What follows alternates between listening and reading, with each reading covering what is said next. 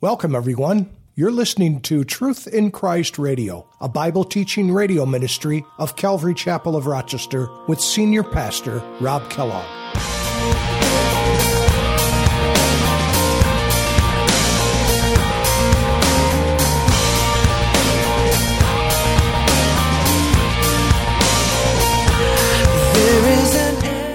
It's the Hebrew word Shema, and it means to hear. And it literally means to hear intelligently with the idea of listening with the intent of being obedient to whatever we've heard. That's the idea, to listen with the intent of doing something about it. That's what it means when he says that they may hear and that they may learn. The word learn there means literally to teach and to goad. You know, when you take a goad, when you take a stick and you hit a cattle on the posterior end to get him moving, that's the idea. You goad them. They need to learn, right? It's the same word. Hear and learn, hear. How amazing is your love? How can I keep from shouting your name? I know I am loved by the King, and it makes my heart wanna sing.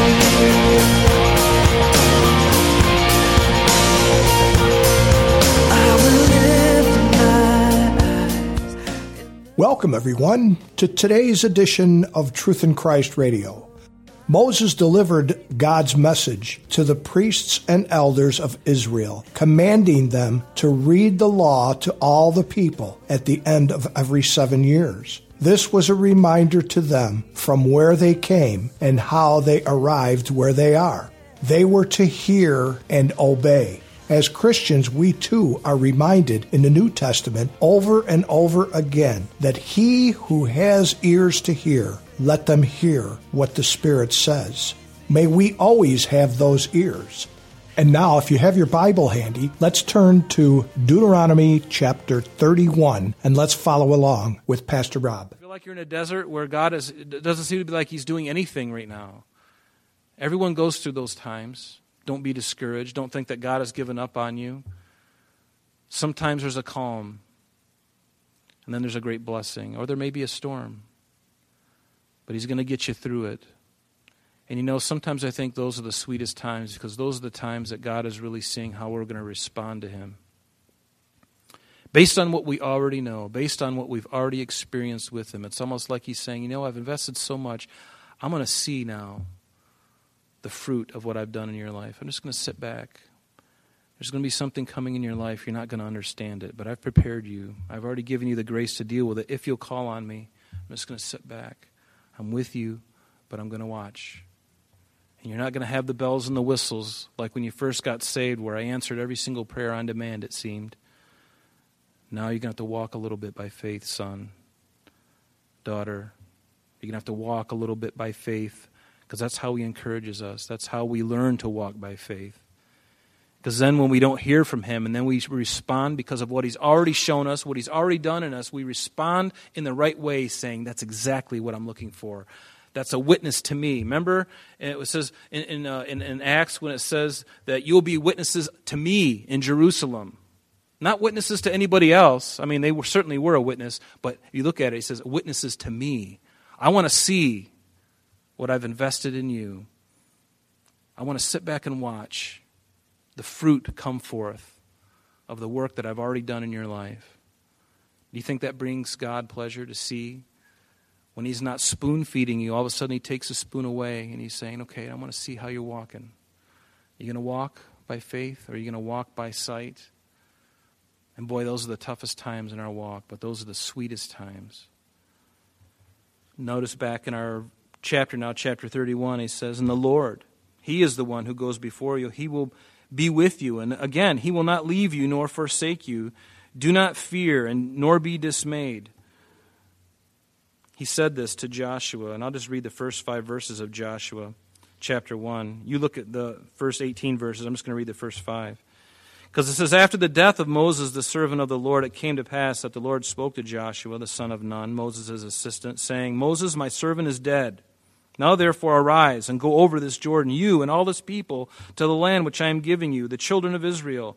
Every place that the sole of your foot will tread upon I have given you, as I said to Moses, from the wilderness and this Lebanon, as far as the great river, the river Euphrates, all the land of the Hittites, and to the great sea going down toward the sun, which rises in the east, it sets in the west. That's the Mediterranean. He's talking about the Euphrates and then the sea of the Mediterranean Sea. No man shall be able to stand before you all the days of your life. As I was with Moses, I will be with you. Notice, I will not leave you nor forsake you.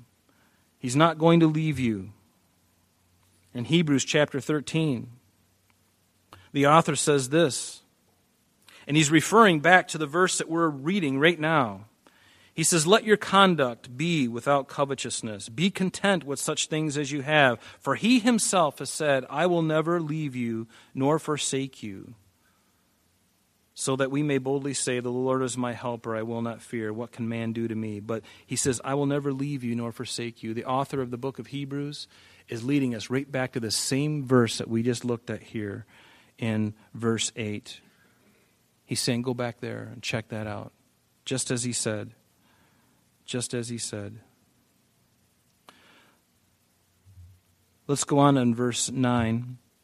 It says, so Moses wrote this law and delivered it to the priests, the sons of Levi, who bore the ark of the covenant of the Lord, and to all the leaders of Israel. And Moses commanded them, saying, at the end of every 7 years, at the appointed time, in the year of release, at the Feast of Tabernacles, when all Israel comes to appear before the Lord your God, in the place which he chooses, you shall read this law before all Israel in their hearing. And you know how appropriate it is that it is going to be read during the Feast of Tabernacles, because this is really a remembrance of God's faithfulness to the children of Israel during their 40-year desert wanderings. That's what the Feast of Tabernacles was all about, his faithfulness, his provision for them. And how wonderful that it's at the year of release. Every 6 years, if you had a slave for 6 years, on the 7th year, you were to let him go free. He served enough time. He's got a life. Don't treat him harshly. And so in this Feast of Tabernacles, every 7 years, they were to read this book of the law, the whole law, probably from Genesis all the way through Deuteronomy, reading it to them. He says, gather the people together, men and women and little ones, and the stranger who is within your gates, that they may hear and that they may learn. Underline the word hear and underline the word learn. These words are significant. That they may hear and that they may learn to fear the Lord your God and carefully observe all the words of this law. The word hear is a word that we remember. It's the Hebrew word shema, and it means to hear. And it literally means to hear intelligently, with the idea of listening, with the intent of being obedient to whatever we've heard. That's the idea. To listen with the intent of doing something about it. That's what it means when he says that they may hear and that they may learn. The word learn there means literally to teach and to goad. You know, when you take a stick and you hit a cattle on the posterior end to get him moving, that's the idea. You goad them. They need to learn, right? It's the same word, hear and learn, hear. The Shema, remember in Deuteronomy 6, hear, O Israel, the Lord our God is one Lord. You shall love the Lord your God with all your heart, with all your soul, with all your strength. It's the same word here. Hear with the intent of doing something about it, because God, remember, wants to instruct them. And we have to listen. We have to wake up and we have to listen to what God is saying, especially as New Testament Christians in this time that we live in. More importantly than any other time in history, we need to be listening with both ears and a heart wide open, because there are so many things going on around us that are set and bent on your deception, to deceive you, to keep you from walking in the way that He would. Believe me, there are so many things now that are distracting you. I would encourage you to take stock of everything that you're doing. Take a healthy look at everything you're listening, everything you're watching, what you're doing with your time, everything you're listening to. Who cares what Christians think about Fox News? Is that really going to save you? Is that really going to be the thing that's going to keep your head on straight? No. The Word of God is. So why do we spend so much time listening to the news when we got such a great preventer? Why do you want marshmallow fluff when you got a beautiful diet of everything available to you, and it's so rich, it's so good, it's so healthy, and yet we settle for the Cheetos of life. Things that crunch, but it's so empty, there's nothing inside. Cotton candy, sweet to the mouth, but it's nothing inside. It melts in your mouth and it becomes nothing. And yet most Christians that's what they're living on. It's like a broken cistern. Isn't that what Jeremiah said? God encouraged them. Why are they going after these broken cisterns? Why don't they come to me, the fountain of the living waters? What a funny, horrible thing that we would settle for something so second when God has given us the very best. It's true. Examine your hearts, folks. Examine everything in your life and put away anything and everything that is competing with your devotion to Christ.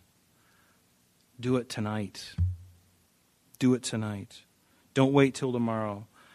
The deceptions are going to get worse and worse. Have you not noticed that even in our Sunday morning services, and this happened even before Pastor Jeff left, I noticed it. So it's not just because I'm here. I mean, I wouldn't doubt that. I mean, but you know, it's like, but honestly, there's such a people in churches are falling away. They're getting interested in other things, and they're just like, oh, it's not really important to me anymore. I can do this. And well, are you? The Bible says not to forsake ourselves. So why are so many churches starting to empty out now? Is the truth not good enough anymore? Is the truth not good enough? Is Jesus not good enough? Is the Bible not worth getting together again? Is it not worth getting together and worshiping the Lord together? It's a phenomenon right now in the church. Not just here, but everywhere. People are getting deceived. People who were once coming every Sunday, now they're staying home and playing golf and watching the game. That's why God invented DVR. You can watch it later, but do the most important thing. Actually, he didn't invent that. He could care less. But where is the heart of the church today? It's gotten cold. It really has. People are falling away like flies, and it's happening in great amounts because people aren't willing to hear the love of the truth. Isn't that what it says in the Scripture? They don't want the love of the truth. They want something else. Are they going to heaven? I'm sure. Hopefully all of them. But there are many leaving just because it's, I don't like this part of the church. I don't like that part of the church. Well, guess what? Whatever church you go to, consider not going because you may be the one thing that messes it up. Because I'm imperfect, and so are you. So it's okay that we're together, and there's no perfect church. There's no perfect fellowship. We've all got our problems and issues. And you know that if you go skipping around, you can go anywhere. It doesn't matter anywhere. You can go anywhere and there's problems, issues, things that you're not going to like, things that you're really going to like, but I don't. Man, the preaching is so good. The teaching of the Word is so wonderful. Oh, man, I love it, but the food is bad. I'm leaving. Man, the cafe doesn't even give me the Starbucks little K-cups anymore. It's just this Green Mountain stuff that they get from BJ's. I mean, do they really love me? I mean, show me the love. Cheap talk is cheap. I want the Starbucks. You're going to give me Green Mountain? I mean, really? You got it on sale for half price? Don't you love me anymore? But seriously, folks, grab somebody and bring them to church. They need to be here. We need to be here, to be encouraged because things are happening in our country. Things are happening in the world. Things are happening in the church right now that are diabolical. And they're after your attention, and they are stripping so many away. I'll just leave it there. But be encouraged, but be also very sober.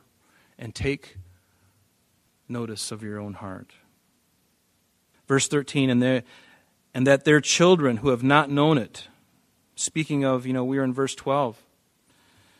And verse 13 says, and that their children who have not known it, have not heard these things, that they may hear, and they may learn to fear the Lord God as long as you live in the land which you cross the Jordan to possess.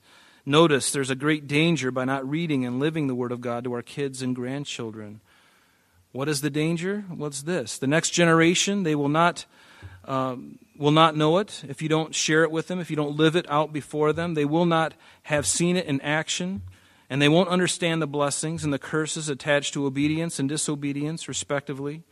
You know, one of the worst things, passages of Scripture that are really scary, is at the very end of the book of Joshua.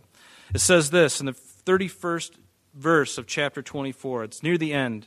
It says, Israel served the Lord all the days of Joshua. So we're coming to the end of Moses' life.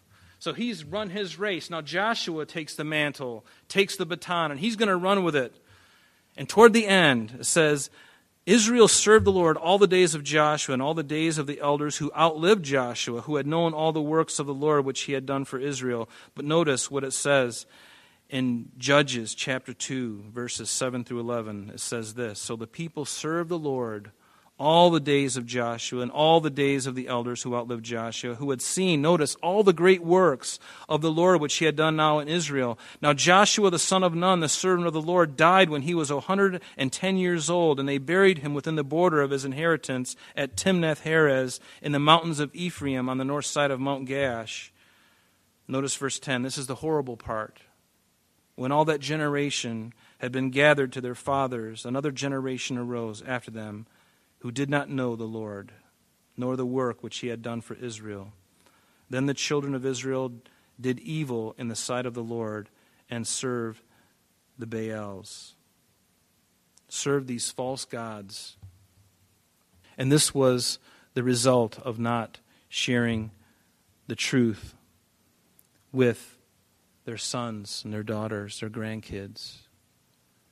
This was the result of just living an American Christian life. Folks, I love this country. I really do, but there is a great danger because we have everything and yet we have nothing. There are people in other countries who are living off of very much less. They're in poverty and from what we would see, and yet God is doing great things amongst them. And the only reason I believe God is not doing something, doing greater things in our midst, He's doing great things, but I think the reason why we're not seeing them happen as frequent and as often is because we have other helps. We don't need Him. We got other things we can do. We can take medicines, and there's nothing wrong with taking a medicine. There's nothing wrong with going for a surgery like I did. Believe me, I prayed that God would heal me. But when they take the x-ray and they say, this thing is continuing to grow, and if you don't get it out of there, the potential of it taking your life, it's very possible. Got to get it out of there. Okay, cut me. But we're not hungry, we're not thirsty, we're not desperate. One thing I know that God responds to wonderfully is desperation. I'll never forget when Pastor Jeff, and that's why this chapter means so much to me, because when Pastor Jeff and Linda left, there was a lot of talk about we just naturally went to these places like Moses and Joshua, Pastor Jeff being like the Moses, and then the Joshua stepping into his footsteps, and that was to be me, a type in a sense. Or Elijah and Elisha, Pastor Jeff being the Elijah and this younger guy coming up, Elisha. And this chapter really means a lot to me for that reason, but it's so important that we are sharing these things and not allowing ourselves to be taken off course. We have to really take stock and say, Lord, what am I doing? What am I doing with this life that you have purchased with your own blood? Am I just playing games? I got to wake up. But one of the things that God responds to in a wonderful way is desperation, because when Pastor Jeff and Linda left, I was like the proverbial minnow being tossed into the very deep end of the pool, way over my head. And all of you were praying.